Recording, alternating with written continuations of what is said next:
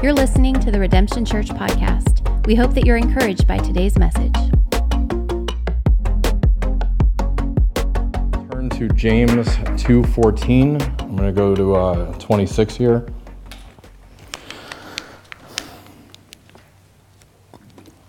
All right. It says, "What good is it, my brothers, if someone says he has faith but does not have works? Can that faith save him?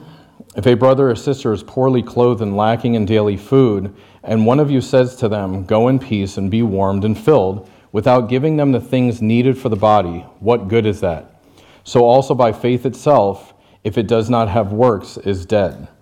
But someone will say, 'You have faith and I have works. Show me your faith apart from your works, and I will show you my faith by my works. You believe that God is one, you do well. Even the demons believe and shudder. Do you want to be shown, you foolish person, that faith apart from works is useless? Was not Abraham our father justified by works when he offered up his son Isaac on the altar? You see that faith was active all along with his works, and faith was completed by his works. And the scripture was fulfilled that says, Abraham believed God, and it was counted to him as righteousness, and he was called a friend of God. You see that a person is justified by works and not by faith. And in the same way, was not also Rahab the prostitute justified by works when she received the messengers and sent them out another way? For as the body apart from the spirit is dead, so also apart from works is dead." So here, James tells us a few times that having faith without works behind it is pretty much dead. So when I first got saved, I said, well, I thought it was, I say a prayer and I'm good. Like, isn't that it? And I literally asked this question to a friend of mine, and his answer was, well, yeah, sort of.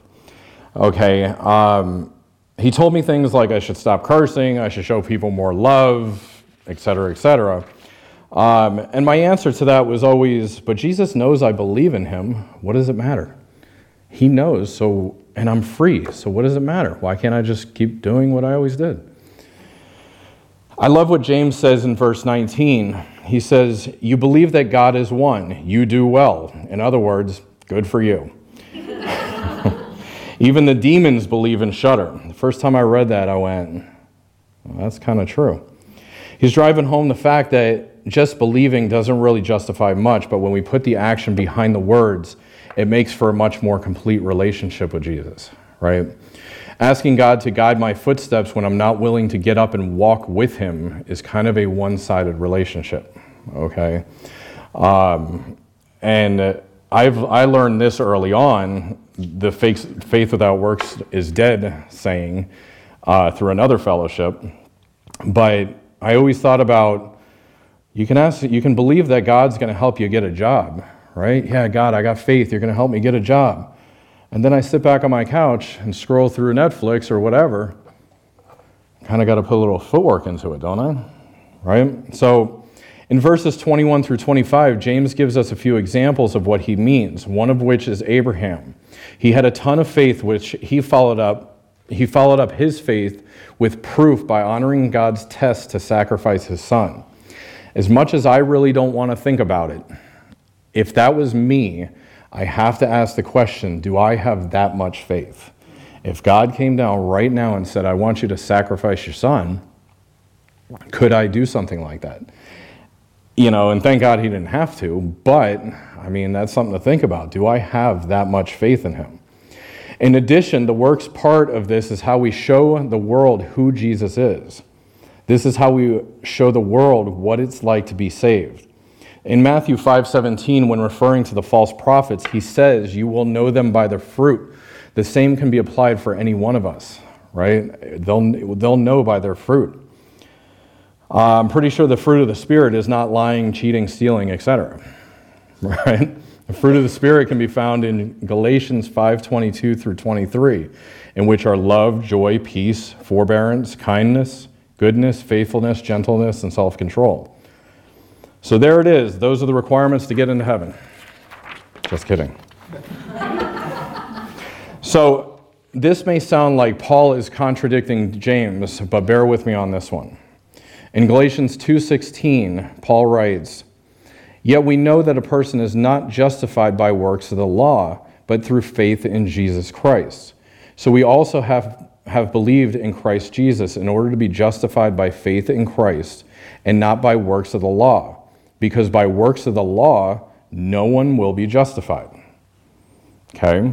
So if we're quickly reading this, it sounds like Paul is canceling out what James said. Now me, as an early believer, would have read that and go, well, I thought they said that I don't have to, that works. What are we talking about? James said works are very important. Now Paul says no one's justified by works of the law.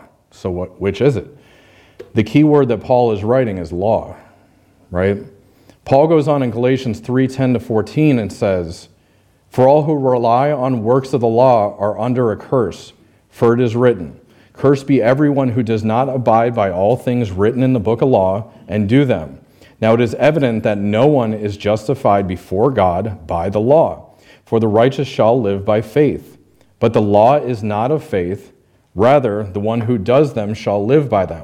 Christ redeemed us from the curse of the law by becoming a curse for us.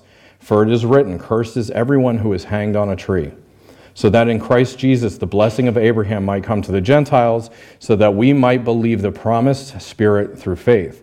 So the law was put in place by God to show us that we couldn't live up to his standards, right? Jesus came up to live up to them for us. Paul clarifies this in Galatians 5:13-14, saying, "For you are called to freedom, brothers, only do not use your freedom as an opportunity for the flesh, but through love serve one another. For the whole law is fulfilled in one word, you shall love your neighbor as yourself. But if you bite and devour one another, watch out that you're not consumed by another." So what he said here is we're not to use our freedom as an excuse for the flesh, okay? And that's what I did early on. I said, well, if I'm saved because I believe in Jesus, I should be able to do whatever I want. There's no works. There's what else is there? They're telling us clearly not to use my freedom as an excuse for my flesh, okay? We can even read a little further in verses 16-26, and he gives us clear-cut contrast between the spirit and the flesh. "But I say, walk by the Spirit, and you will not gratify the desires of the flesh. For the desires of the flesh are against the Spirit, and the desires of the Spirit are against the flesh. For these are opposed to each other to keep you from doing the things that you want to do. But if you're led by the Spirit, you're not under the law. Now the works of the flesh are evident: sexual immorality, impurity, sensuality, idolatry, sorcery, enmity, strife, jealousy, fits of anger, rivalries, dissensions and divisions, and envy, drunkenness, orgies, and things like this. I warn you, as I warned you before, that those who do such things will not inherit the kingdom of God. But the fruit of the Spirit is love, joy, peace, patience, kindness, goodness, faithfulness, gentleness, self-control. Against such things there is no law, and those who belong to Christ Jesus have crucified the flesh with its passions and desires. If we live by the Spirit, let us also keep in step with the Spirit." So he gives us a clear-cut contrast, right? These verses to me are guidelines of where I'm at. If I'm having fits of anger, fits of rage, or whatever, then I'm kind of leaning towards the flesh. I need to get back to that joy and understanding, right? On Christina and I's wedding day, in sickness and in health, right? To the end. That's it. Boom. Got her. She's mine forever, right? And I'm relating this to the relationship with Jesus. So I can take that as, okay, I still do whatever I want. She's not going anywhere. I can go out, stay out late. I can do what, I don't have to live any way different. When I married Christina, even before we got married, when we got together, my life changed, okay? And why did it change? Because I love her. Because I want to show her that I love her. I want to walk in respect to her and respect to our relationship and represent our relationship properly, right? For us in our relationship, communication, not staying out late partying, which I don't do anyway. I stay out till maybe 8 o'clock, and then I'm back in bed. But most importantly, the communication and fixing the mistakes as they arise, right? Mistakes are going to happen. We're going to mess up. We're going to say stupid things. But the communication is key. When we're communicating, we can say, hey, that's not really nice. That's not really right. We fix it, okay? The same applies for the relationship with Jesus. This is where the works that James was talking about comes into play. The works, or in other words, the way we act, the way we serve Jesus, is not to get him to love us. He already proved that. I mean, he proved that loud and clear. It's because we love him. It's because I want to represent not only my church, but God in general in a proper way. Okay? I don't come in here, say all the happy, nice things, and then walk out there and become a demon. I mean, at least I try not to. Depends on what day it is. And I also like the saying of just because I can doesn't mean I should, right? There's many things that in my walk with Christ that brothers and friends have said, hey, I don't think you should be acting like that. I don't think you should be doing that as a representative of Christ. And I have to look at that. If I'm out there telling Pete wearing a cross on my neck, wearing a Jesus shirt, and telling everybody I'm a Christian, and I'm cursing and I'm doing all this other stuff, they're going to be like, what kind of Christian is this, right? We heard from James and we heard from Paul, but what does Jesus say about it? In John 14:5, Jesus says, if you love me, you will keep my commandments. He told us clearly how to love him. He said, keep my commandments. He didn't say you're going to lose your salvation if you don't. He didn't say, I always look at it as I'm going to mess up 1,000,000 times before I die. I know it. And I feel like most likely I'm going to walk into heaven and Jesus probably slap me in the back of the head. You're an idiot. Come on. But which commandments? What is he talking about? Well, through his ministry, he talked about roughly 50 of them. I got them right here. There was 50 commands that he kind of brought up as he was talking. This was handed to me one day. This right here, when we first got saved. I've had this saved on my computer for the past four years on my desktop. My prayer is that we all leave here today as a living advertisement for Jesus. Okay, in the way that we walk, in the way that we talk, that we can show the rest of the world, a world that loves chaos, what it's like to have complete joy and peace. And most of all, to show them what true love really, really looks like. Okay? I thank you guys for letting me come up here. Let's pray. Jesus, we know you never fail. We ask that you be with us when we leave here. We ask that you fill this room with your Holy Spirit tonight.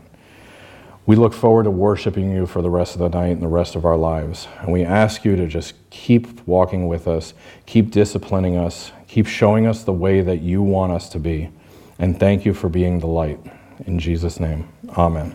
This is Pastor Daniel Williams at Redemption Church in Delray Beach. Thank you so much for listening to that message. We pray it was an encouragement, it was a blessing to you as we love to pursue and to proclaim Jesus together. And so no matter where you're listening, whether it be YouTube or our podcast, you can go to more resources at redemptiondb.com and even partner with us in ministry to pursue and to proclaim Jesus. God bless you, and thank you so much for listening.